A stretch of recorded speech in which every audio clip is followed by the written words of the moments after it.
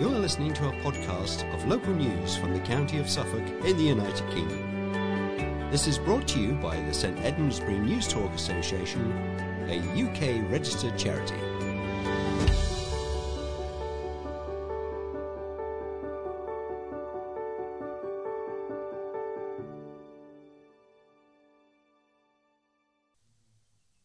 Hello and welcome to the 1881st edition of St Edmundsbury News Talk for the 4th of June 2022.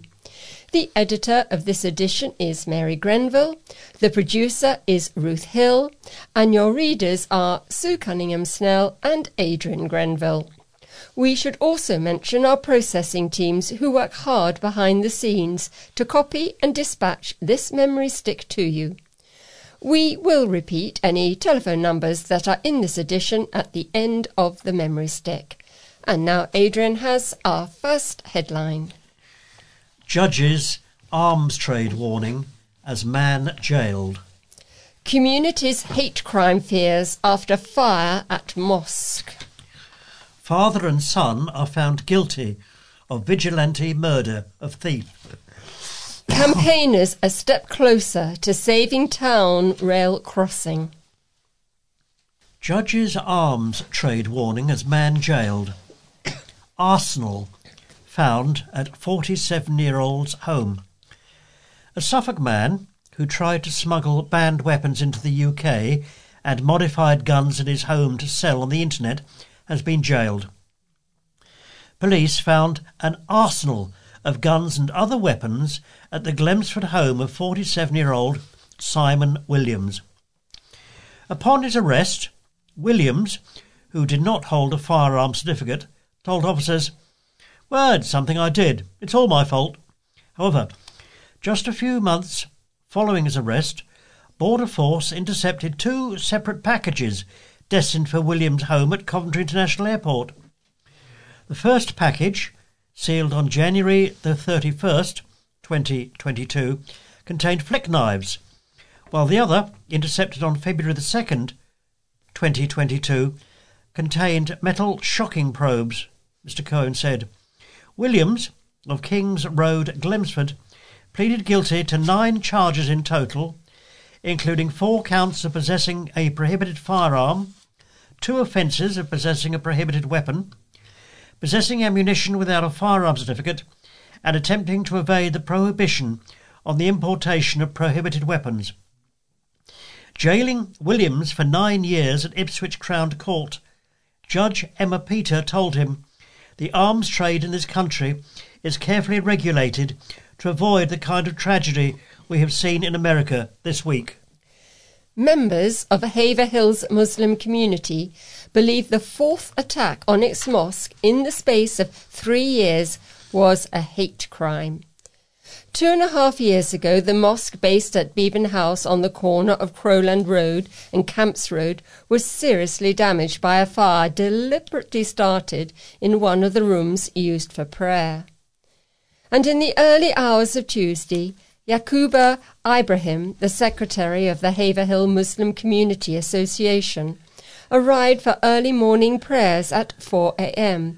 to discover a wheelie bin had been set on fire and badly damaged. Mr Ibrahim, who discovered the damaged bin, which had been placed in the car park area, ready for emptying later that morning, and said he was certain it was a hate crime, just as the previous arson was. He said it was on private property. Someone obviously got on there and decided to set the bin on fire. "We don't think it's an accident. We think it was deliberate." Outside from the 2 arson attacks, Mr Ibrahim said there had been 2 acts of vandalism at the mosque, which the association officially opened last March, after buying it from Haverhill Town Council. A fence had been deliberately pushed over in one incident and a window smashed in another. The incidents, in particular the fire of 2019, in which a number of items, including Muslim books and prayer mats, were piled up in the middle of the ground floor prayer room and set alight, have left some mosque users unsettled. Father and son are found guilty of vigilante murder of thief. A father and son accused of murdering a thief in a vigilante killing in Bury St Edmunds have been found guilty by a jury. David King, 55, and Edward King, 19, hunted down the 45-year-old Neil Charles and stabbed him in the chest around 70 metres from their home after he tried the door handles of cars parked on their driveway. The father and son of Radnor Close, Bury St Edmunds, showed no emotion as the jury at Ipswich Crown Court unanimously found them guilty of murder after nearly 14 hours of deliberation. They had both denied the charge. Judge Martin Levitt adjourned the case until today to discuss dates for a sentencing hearing. During the trial, which started in March, Christopher Paxson, QC, prosecuted, claimed that the father and son delivered their own form of justice on Mr Charles in the early hours of the morning of June 20 last year, around 70 metres from their family home. Mr Charles suffered a 12-centimetre single stab wound to the chest and a slash wound to his knee. He died 2 days later. Mr Paxton said Mr Charles had a long career as a thief and a burglar, and the prosecution accepted he was out that night stealing or looking to steal. He claimed the defendants had an obsession with weapons and at their home had knives, knuckle dusters, machetes and shotguns, which David King had licensed for as a registered firearms holder. During the trial, David King claimed that Mr Charles suffered the fatal knife wound to his chest after running onto a military knife he was holding in his outstretched hand in Winsford Road on the town's Morton Hall estate. He claimed he'd pulled the knife out of his pocket after Mr Charles threw his bike at him and seeing Mr Charles' hand hovering near his pocket. He admitted failing to mention in a 999 call shortly after the incident that his son Edward had left their house with a 27-inch Niger sword on the night in question. Campaigners fighting to keep Newmarket's much-used Wetherby railway foot crossing open are celebrating what they said was another step forward to victory. Network Rail has been trying to close the crossing, which links two sides of the town, since 2016 on the grounds of safety. But on Monday, government-appointed planning inspector Mark Yates confirmed his previous ruling that it should remain open. Newmarket resident Michael Smythe, who made the original application for the crossing to be recognised as a public highway in 2018 and has fought for the footpath together with fellow resident Rachel Wood, backed by Newmarket Town Council, which has footed legal bills of more than £40,000, said it was excellent news. It's not quite over because the modifications proposed by the inspector now have to be re-advertised, and Network Rail could still lodge an objection, said Mr Smythe. Mrs Wood, who helped put together the evidence for the case, presented by the Town Council's barrister, that the crossing should stay open, praised Mr Smythe for his efforts and the 32 witnesses, many of them residents who had given evidence to 3 injuries into the future of the crossing. Now we have some general news. Mental Health Trust starts food bank for staff. The region's troubled Mental Health Trust has set up a food bank for staff members who have been hit by the cost of living crisis. The Norfolk and Suffolk NHS Foundation Trust has taken the measure in response to the ongoing squeeze on household finances, which has seen fuel, food and utility bills soar. The scheme invites staff members to bring food donations into work, which colleagues are then able to help themselves to. Papers for the Trust's upcoming board meeting said it is also establishing a group to bring forward further proposals to support staff through the rising cost of living. The Trust was recently spaced in special measures for the 4th time in a decade, with campaigners arguing it is not fit for purpose. They say the introduction of food bank for staff is evidence the Trust is not paying its staff enough, and have branded the initiative as a publicity stunt. Mark Harrison, of the Campaign to Save Mental Health Services in Norfolk and Suffolk, said, "If the Trust paid its staff properly and was properly clinically led, it would not be in this situation. It is a disgrace that a public body is effectively admitting it doesn't pay its staff well enough to the point they have to rely on food banks. The Trust should be concentrating on transforming itself instead of publicity stunts like this." According to the recent results of the Trust's staff survey, more than 60% of its staff say they are not satisfied with their level of pay. The Trust currently employs about 4,200 people across Norfolk and Suffolk, and according to its most recent pay figures, the average wage it pays is 19.50 pence per hour for male employees and 16.80 pence for female employers. Its various salaries are set according to the NHS pay structures, the bottom rung of which is £9.64 an hour. A vibrantly coloured peacock now stands proudly in Bury St Edmunds Abbey Gardens in a nod to when a pair of peacocks roamed freely around the park in 1950. Called Bury in Plume, this community art project is celebrating 1,000 years of the Abbey of St Edmund with 1,000 feathers, inspired by the peacocks that used to be there. Bury in Bloom has worked with the Crafty Foxes to create this commemorative work, with sponsorship from Green King and Hawksmoor Investment Management. Made from recycled materials, it is an evolving piece as the tale will grow over time. The public are being asked to make feathers from old milk cartons to be inserted over the coming month. Michelle Freeman of the Crafty Fox said, "Since first conceiving the idea last year, I have been researching, and I think this art installation idea might be one of the first of its kind, to include an involving growing process that develops over time." School's Ukrainian Day to stand in support of war-torn country. A Ukrainian boy has been presented with a certificate for the courage he's shown in facing so many changes to his life and contributing so beautifully to his school community.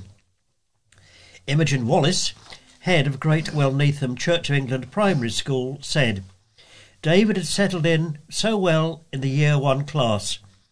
He was recognised during a Ukrainian Day at the school on May the 13th, held to show they stand in support of the people of Ukraine. They wore the colours of the Ukrainian flag and took in money to be donated to people from the country in need of help, raising £89.20. During collective worship, they listened to the Ukrainian national anthem and learned some words for different vehicles. We look forward to supporting more children and families from Ukraine in our school community," said Mrs. Wallace. And my next article is also on an event that helped to people in Ukraine. The all-weather sports pitches at Haverhill Leisure Centre were alive with music and dance on Saturday, when a fundraiser was staged to help people in the war-hit Ukraine. From 10 a.m. until midday, the pitches were home to dozens of movers and shakers who were taking part in Dance for Ukraine. The organiser of the event, fitness and dance instructor Celia Severa of Haverhill, is well known to many for the Zumba Gold, Aqua Aerobics and Keep Active lessons she leads at the Leisure Centre. The event, which asked participants to give a minimum of £5 donation, raised more than £560, which will be given to the Matilda Rose Action Squad in order to help Ukrainians affected by the conflict.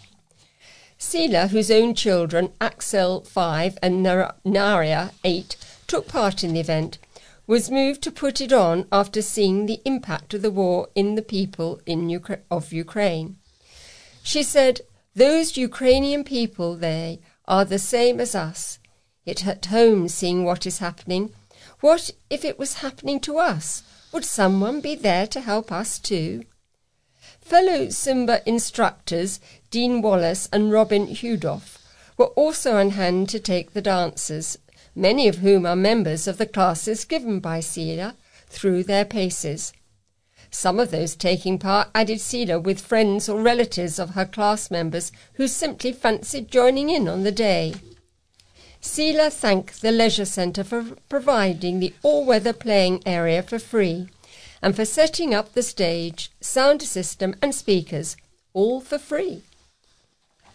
Taking part in town's first BioBlitz.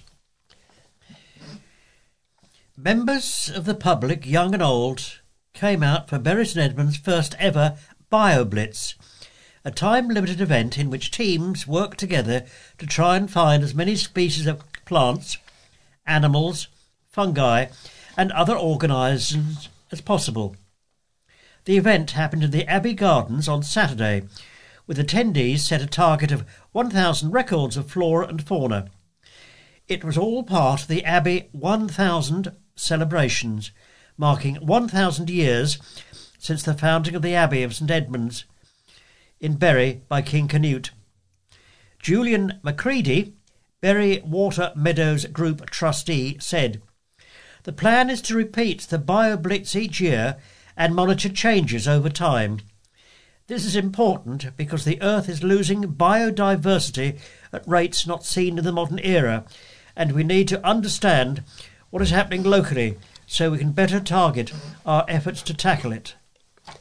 A dental charity returned to Bury St Edmunds as residents continue to struggle to book NHS dental appointments. DentAid, a charity which usually offers free dental appointments to homeless and vulnerable people, was at the New Bury Community Centre on the Howard Estate on Thursday.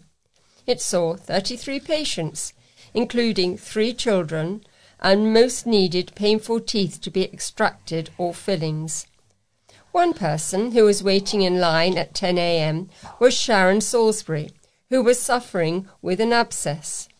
2 weeks ago she waited in A&E for 4 hours to be prescribed antibiotics for the infection. She said, "On Monday I had to ring about 10 dentists and I could not get in one. I work full time, I pay my taxes, and I couldn't get anywhere. So my day off, I'm here. I am so thankful that they're here. I appreciate them so much. But we shouldn't have to do this. It's 2022. It's not right. People are crying out for help, and there's nothing worse than toothache." DentAid's last visit to Bury in February was funded by councillors' locality budgets, and there was enough money left over to pay for Thursday. Town Councillor Donna Higgins, who represents the Minden ward, said, "We will have to regroup as councillors have a look at whether we bring DentAid back. We're still continuing to speak out as much as we possibly can, because this is a sticking plaster over a gaping wound." Cafes' support for refugees. Upstairs, in a Bury St Edmunds cafe, a group of women and one young man were busy swapping phone numbers on scraps of paper and napkins over freshly baked pastries and cups of coffee. They were Ukrainian refugees, attending the Bay Street Cafe's coffee morning for those who fled the war-torn country. The coffee morning started on May the 9th by cafe owner Nikki Richmond and refugee host Emily Sloman as a support network for refugees to get help from translating forms to finding work or general information about services. 2 people who attended were 40-year-old Larissa Tarayenko and her 17-year-old nephew Pavlo Karol, who arrived in Bury 3 weeks ago. Larissa an English teacher from Kyiv, had to leave her husband behind. He was drafted into the army. And Pavlo's mother also had to stay to look after the business she inherited from her father. It wasn't an easy decision for the pair, but with the constant threat of air attacks they decided to travel by road to the Polish border and ultimately settle in the UK with a host family. Larissa said, "Our lives have stopped. We're somewhere in between. But there is such a warm and cosy atmosphere here. We're so grateful to everyone. We come to the coffee morning. We are filled with information and then live throughout the week. We live our lives." The coffee morning runs every Monday morning from 9 a.m. until 11 a.m. and has grown significantly since it started. Emily Sloman said, "It's becoming much more than simply a coffee morning and a place to meet. We've had a pregnant mum who needs a pushchair and car seat. We had people able to source things. We let people write down questions or things they need information on."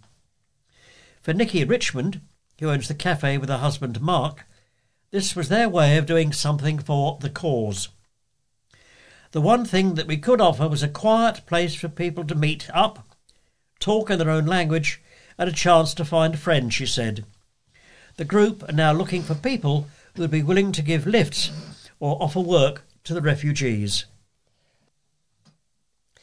South Cambridgeshire's MP Anthony Brown has called on Prime Minister Boris Johnson to help make sure local NHS staff are paid fairly to prevent them from moving away due to Cambridge being unaffordable.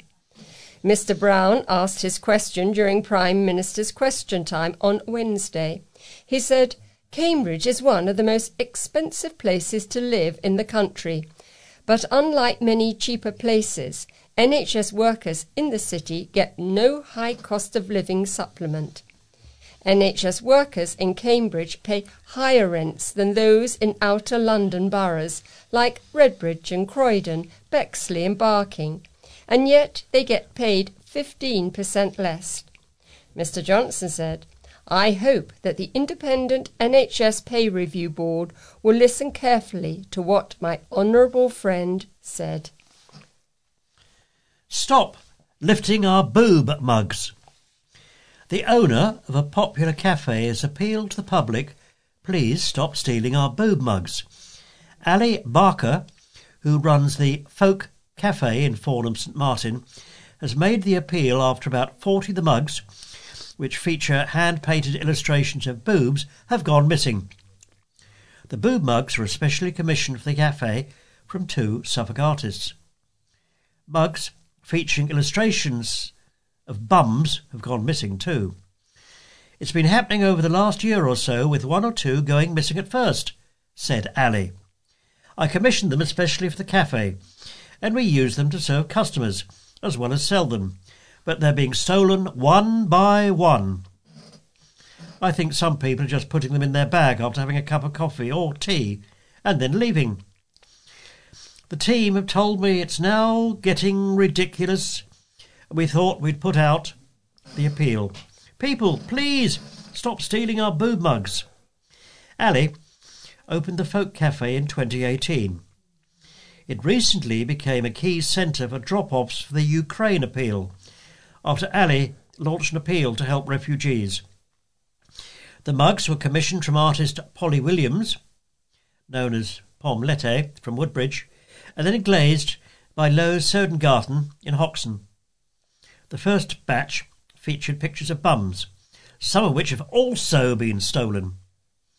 We haven't reported the thefts to the police yet, and we thought we'd appeal to the public first. We also have CCTV at the cafe, and so are carefully monitoring that.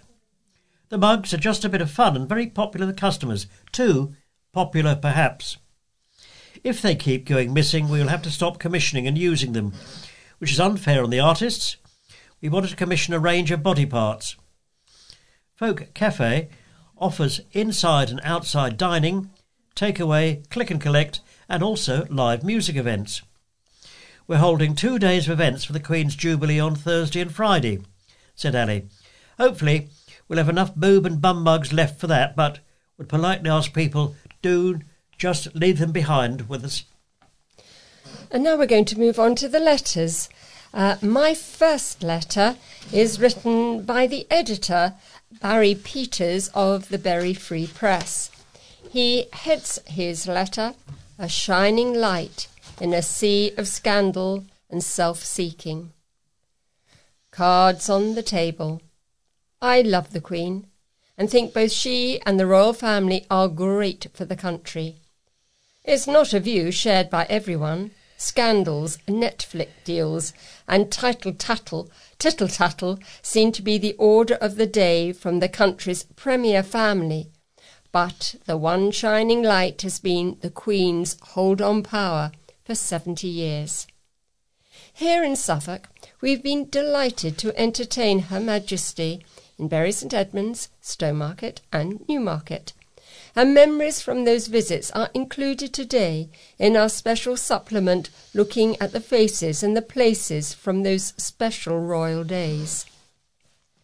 It's easy to say we won't see her like again. Who's to say? But what is certain is that Her Majesty's service to the Commonwealth since the 1950s has been a delight to watch. No one can doubt her magnificent power to enthrall, her willingness to put the service before self, her desire to hold her own family together. As we all prepare to celebrate the Platinum Jubilee, take a moment to appreciate what a joyous royal period we have enjoyed. Veterans should not be homeless, write a group. There is Richard Gamage, CEO of Stoll, Andrew Lord, MBE, CEO of Albare, Bernard Stonestreet, East Sussex Veterans Hub, Tim Stockings, CEO, Hague Housing, Sheena McKay, Help for Heroes, Steve Bentham Bates, CEO, Help for Homeless Veterans, Maura Bain, CEO, Housing Options Scotland, Colonel, retired, Tony Gauvain, Chair, CEO, PTSD Resolution, Emerys Rogers, Royal Air Force Benevolent Fund, Mark Shields, Royal Air Force Association, and Brigadier retired Martin Nadin from the Scottish Veterans Residence. They collectively write, "When someone has served their country in the armed forces, the least we can do is support them when they make the move back to civilian life. Yet every year, thousands of veterans end up sleeping rough, sofa surfing, or living in unsuitable hostels because they're unable to access housing and slip through the net. Those that have served their country, often through the most trying of times, deserve better. The Armed Forces Covenant states that anyone who served in the forces should face no disadvantage, and this includes accessing social housing. Veterans who are especially vulnerable to homelessness should be prioritised for support. We've seen a dramatic rise in the number of homeless veterans seeking help since the pandemic. With the rising cost of living crisis, we know the situation is going to get worse. Too often, former members of the armed forces miss out on housing support because they aren't identified as a veteran. As the leading voices in the veterans housing sector, we've joined the No Homeless Veterans, www.nohomelessveterans.org.uk, campaign to urge local authorities to do more. It is vital that when someone needs help with housing, they are asked whether they are served in the forces. If they have, it should be recorded. Once identified, they can be directed towards support that's available.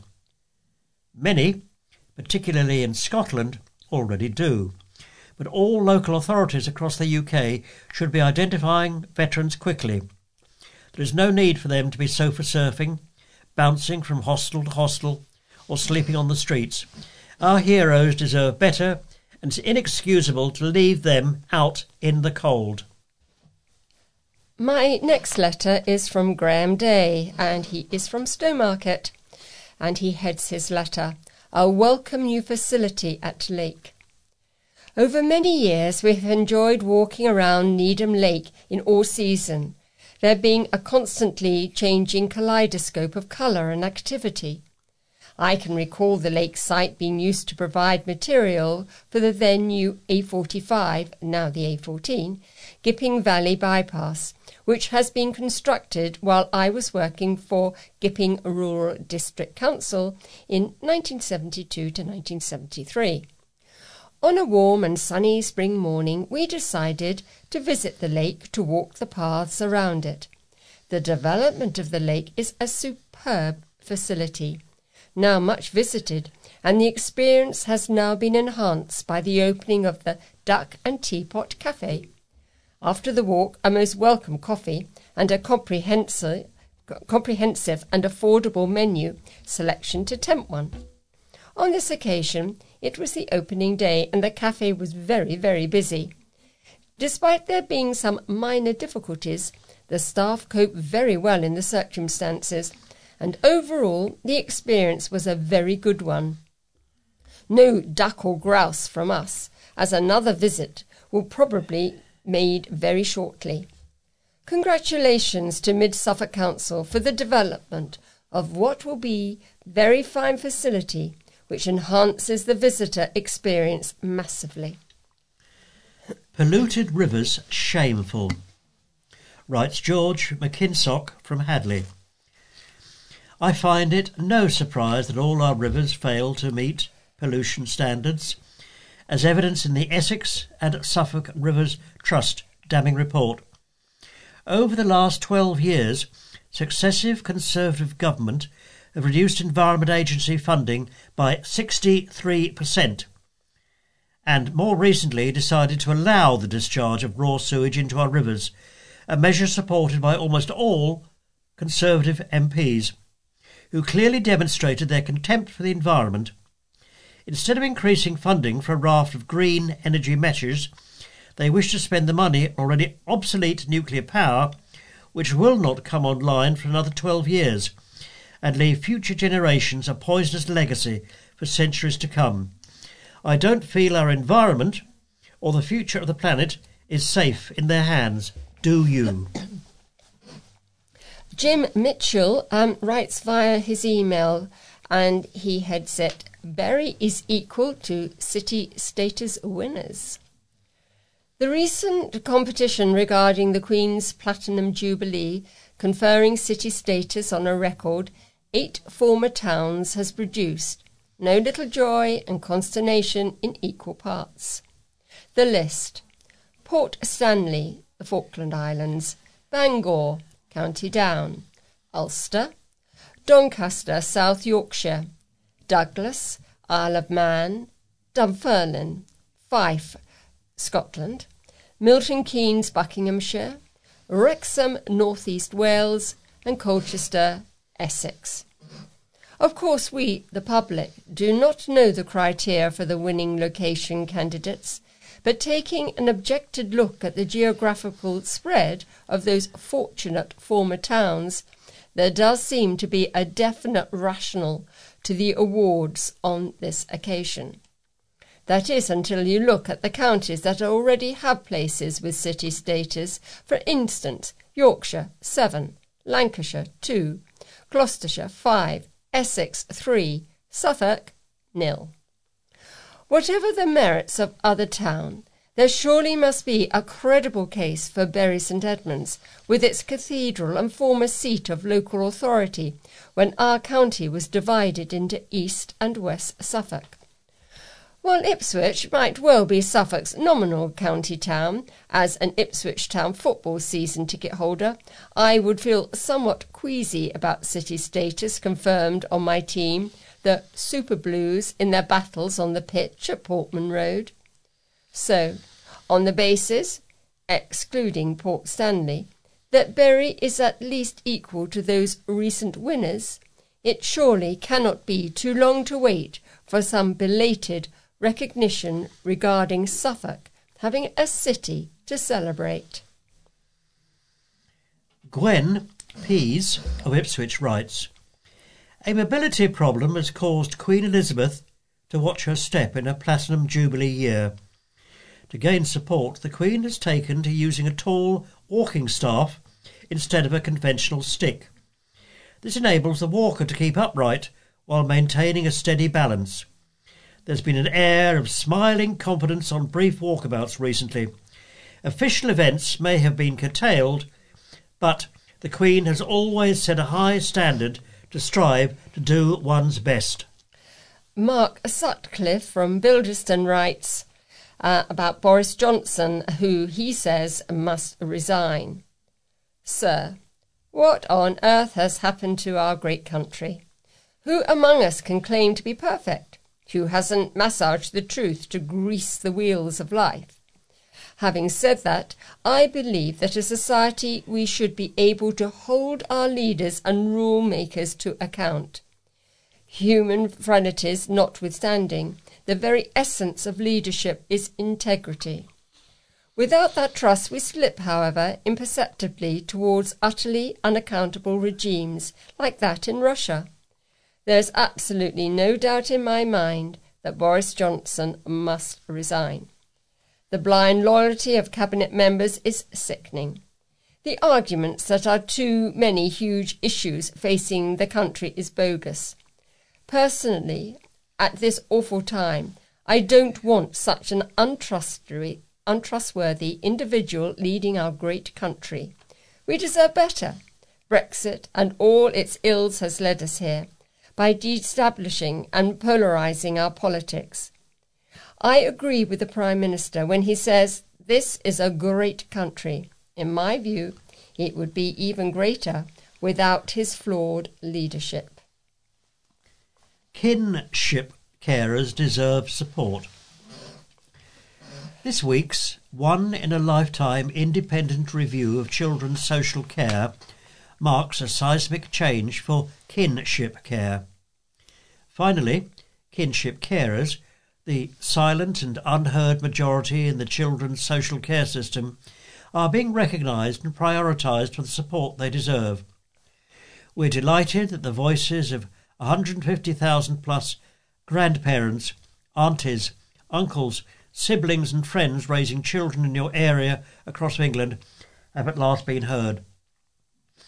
In times of crisis, kinship carers step up to provide children with loving and stable home when their parents aren't able to, benefiting families and society by preventing children going into the care system unnecessarily. However, as well as guaranteeing comprehensive support for families who thrive in the future, thousands of kinship families desperately need our help today. The government must act with urgency to deliver financial, practical and emotional support for all carers and their children. We are committed to campaigning together with kinship carers to ensure this week's review becomes a springboard for a future in which kinship families are recognised, valued and supported, writes Lucy Peake, Chief Executive of Kinship, who says check our website kinship.org.uk. And the last letter is from Martin Dighton from Woodbridge, and he says the buck stops where? Sir, it seems there is only one boss in the UK who can claim that the buck does not stop at his desk. He simply blames his staff and passes the buck to them and fires them. This confirms what a sort of spineless, spoilt, entitled and privileged person we have elected as our Prime Minister. A good boss and a good leader supports his staff and takes his responsibility for the actions of his staff. We have a Prime Minister who has never taken or accepted responsibility for any of his actions. And now I think we're going to move on to our features. Tell the bees you love them, writes Peter Good, who's the Energy Advisor and our environmental researcher. It was World Bee Day last week, although every day should be about celebrating and supporting our pollinators. Without these insects, there is, in all reality, no plan B, since we rely on them not only throughout our food chain, but probably nearly all areas of our life in some way. Bees feature in folklore across cultures and time. Many cultures and societies have both revered and featured bees. Telling the bees is a tradition across some societies, where they are treated as part of the family. Imparting news of a death or a major event in the family to each of the hives is said to stop them leaving, and is thought to be extremely bad luck not to share the news with your bees. There are stories of bee hive colonies not thriving if someone has paid for the swarm. Some say that bees leave a family hive if the family argue too much. Well, we could never have bees coming to our house then. The ancient Greeks and Romans considered bees to be servants and messengers of the gods. The Roman god Jupiter is said to have given bees their sting. It was told by his wife Juno to make bees pay for this weapon by having to die if it is used. Bees are found on every continent except Antarctica. They can read the Earth's magnetic field and use it to navigate. Bees can carry more than their own body weight when in flight. They've also been shown to be able to count up to 4. It's weird, if you watch a single bee in a swarm, they appear to move randomly, but as a whole population, they can act as one, moving to a new location to set up home. Each bee has a role, whether that is scouting or finding food, guarding the hive using their wings to keep the hive cool, or serving the queens and her offspring. When bees find a new food source, they tell the others in the colony how to find it, by moving in a strict pattern like a dance. If the food source is good, they dance more so the message is better communicated. When I dance, most people turn away and laugh. Bees even have the edge on dad dancing. Around 1/3 of our global food supply is dependent on the humble bumble and its invertebrate cousins. They pollinate around 70 different crops, including fruit, vegetables, and cereals like wheat and barley, which go into bread, beer, and animal feed. It's estimated that bees contribute £400 million to the UK economy, and that's about £6 per person per year. So what can we do to help these industrious workers continuing to do their job? First, stop using synthetic pesticides in the garden. Their indiscriminate and widespread use in agriculture and home alongside the loss of habitat have contributed to the decline of the bee population in the UK. Using alternatives to harmful pesticides in the garden will help. A loan for wildflowers can help not only bees but other insects. Better still, create a pollinator garden with plants and flowers that give insects, like bees, nectar and pollen stations. Try and choose flowering plants that are native. Choose varieties for their insect pulling power throughout the year. With successful flowering, so there's always food available. Installing a bee hotel can be another way of supporting pollinating insects, giving them a place to lay eggs, which are protected over the winter months. These are usually made up of a bundle of tubes, usually bamboo cane, around 6 inches or 15 centimetres long, and varying size, opening so different bee species can then find accommodation to suit them.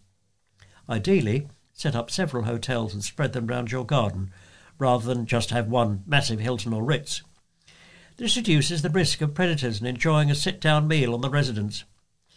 Place them in full sun while the bees are around, then in winter, put the hostels into a cool, sheltered spot. Take them outside again when the weather starts to warm up, so the bees can come out. Every year, give the hotel a spring clean, or replace the canes to prevent pests, a disease which can harm future residents. Finally, sit down for 5 minutes and watch the bees. You can even tell them the good news that for you, and for one, are watching out for them. And my feature is by the local historian, author and tour guide Martin Taylor, who has trawled through his archive to find some of his favourite Bury St Edmunds stories from the past. The Prior's estate in Bury St Edmunds was initially known as the Perry Barn Estate, with building work starting in 1927. It is often referred to as Hill 60, after a World War I battleground in which the 4th Battalion of the Suffolk Regiment fought in Belgium. The hill was supposedly 60 metres above the sea level. As a major piece of tactical ground, it was held by German and Allied forces at different times. But the hill was not natural. It was a gigantic spoil heap made from the diggings of the local railway. During the heavy fighting, the terrain was reduced to a muddy bog by torrential rain. The weather in 1927 to 1930 in England, overall being some of the wettest for years, was probably where Hill 60 nickname came from. Sadly, for many years this was used as a derogatory name for the estate. On the corner with West Road in Priors Inn, the largest pub in the town then opened in 1933, the licence being transferred from the recently closed Horse and Groom in St Andrews Street South. After the pub's closure, several businesses traded from here over the years, the last from Mosa Indian takeaway restaurant. This has now been demolished with flats built in its stead. The Priors Inn was built by H.G. Frost to designs by architect Bill Mitchell, with the first landlord Fred Staveley. Later landlords included former Bury Town footballer Jack Hayes and colourful mine host Bob and Jan Hitchings. The traditional pub outing was much supported in its early years, and the obligatory darts and a Saturday football team. But nothing lasts forever, and in January 2014, the Priors Inn closed due to market forces. The closing night attracted a huge attendance, but demolition followed, with Haverbury Housing Association building 33 properties called Britton Place and Perry Barn Close on the large site by 2016.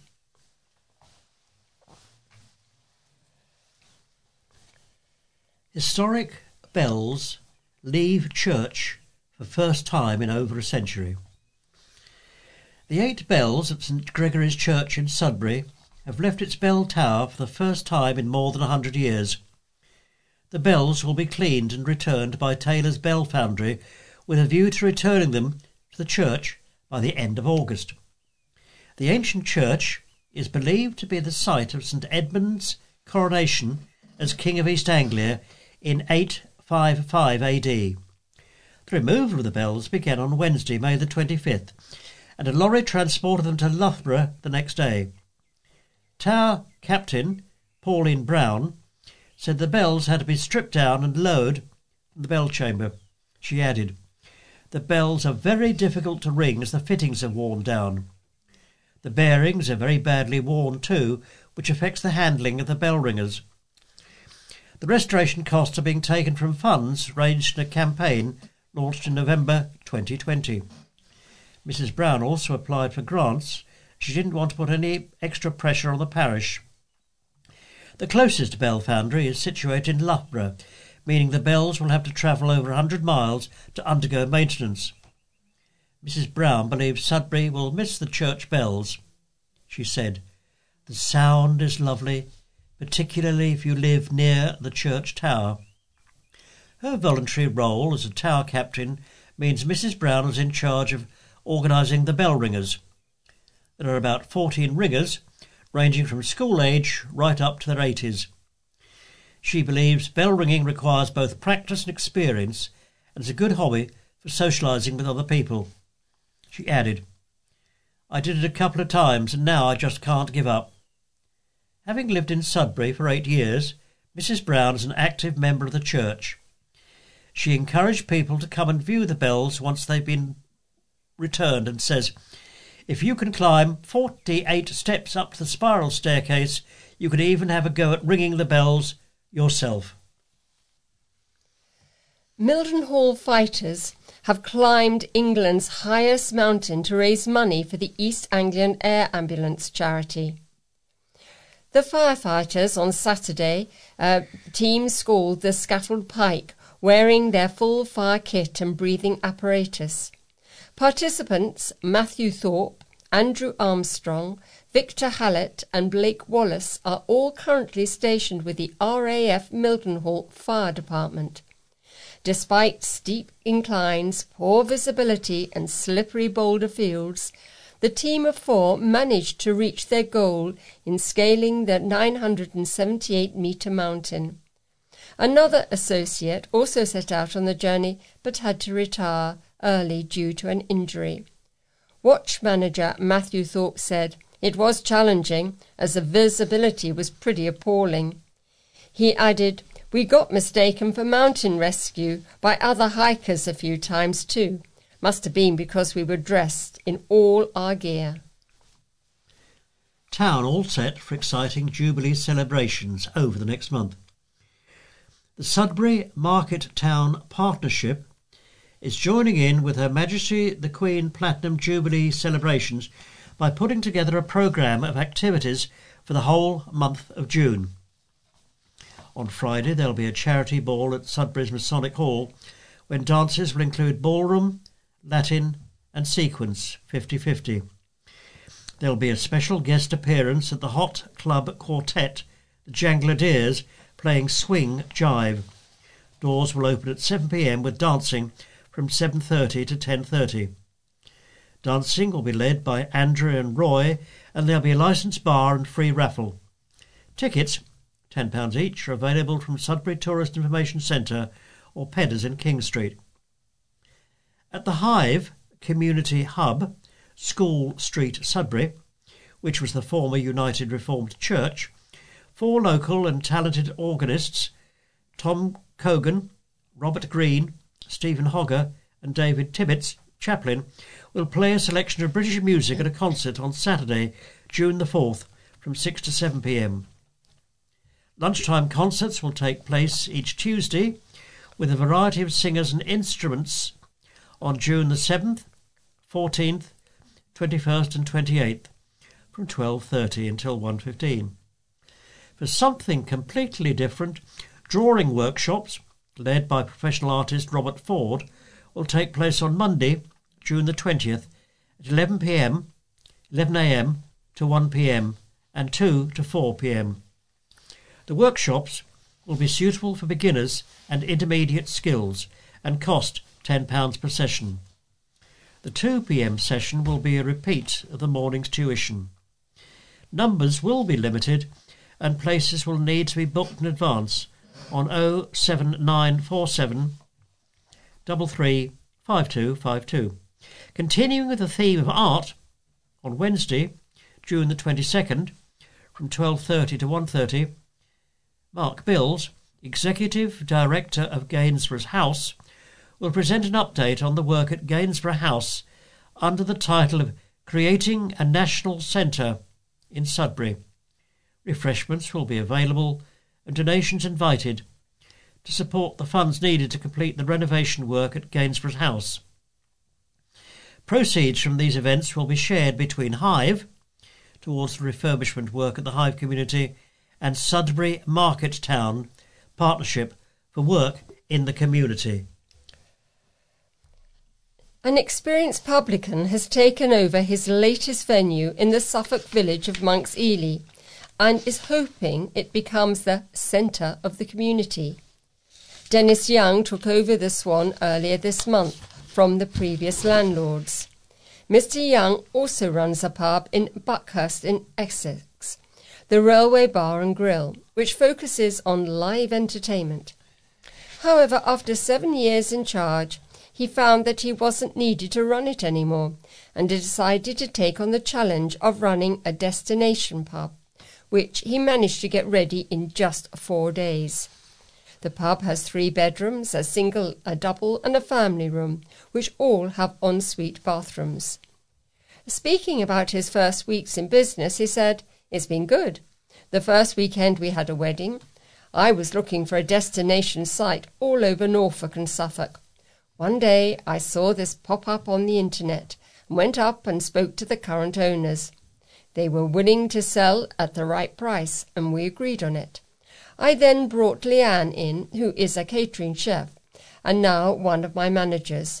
She's local, lives in the area and knows the local people and what potential it has to advise me to go ahead with it.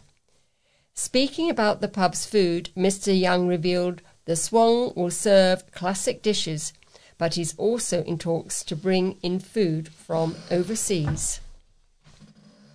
Racing trophy thieves jailed for a total of 74 years. 6 members of an organised crime gang who stole irreplaceable racing trophies from Newmarket's National Horse Racing Museum have been jailed for a total of 74 years.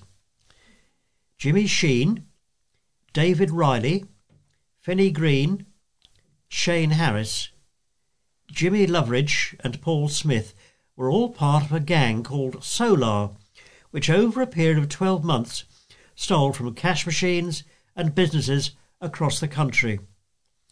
The group also targeted rural locations, a year-long crime spree between June 2019 and June 2020.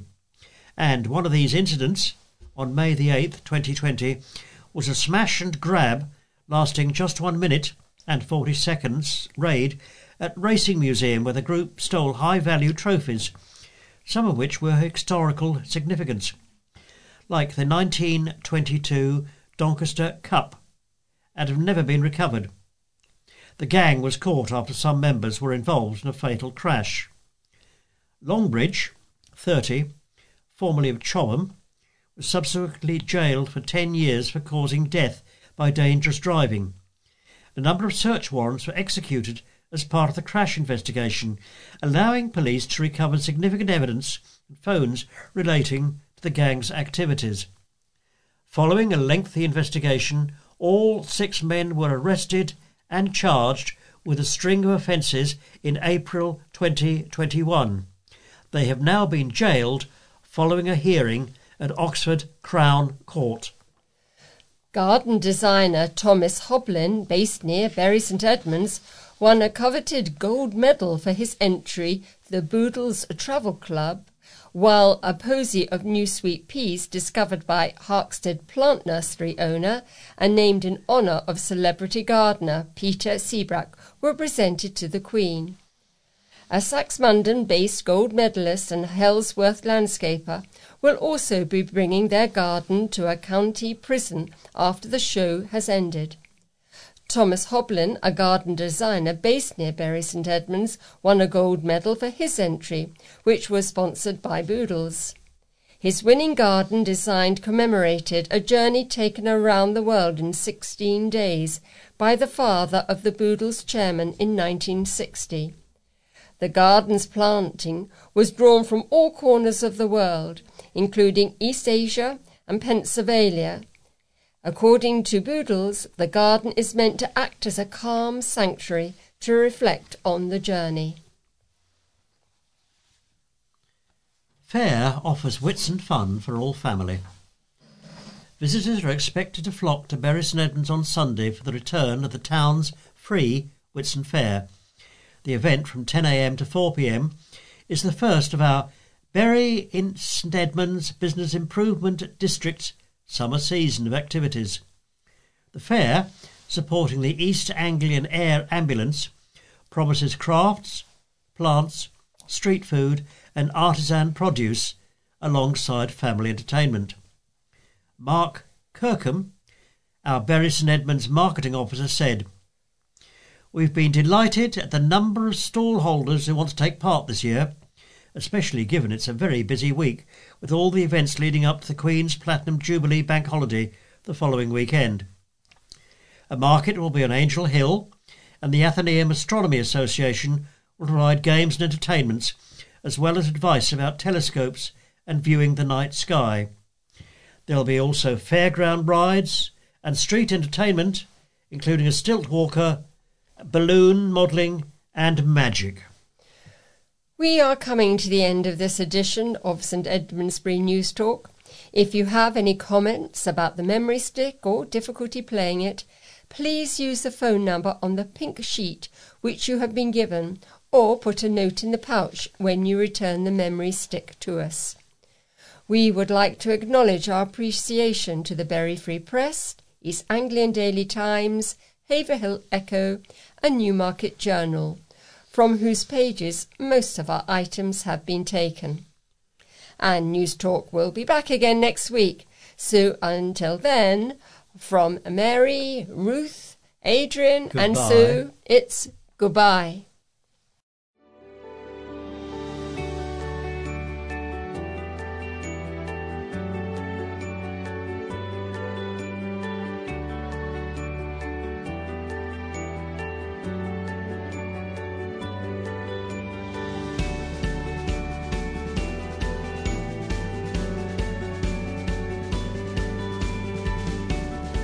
You have been listening to a podcast brought to you by the St Edmundsbury News Talk Association.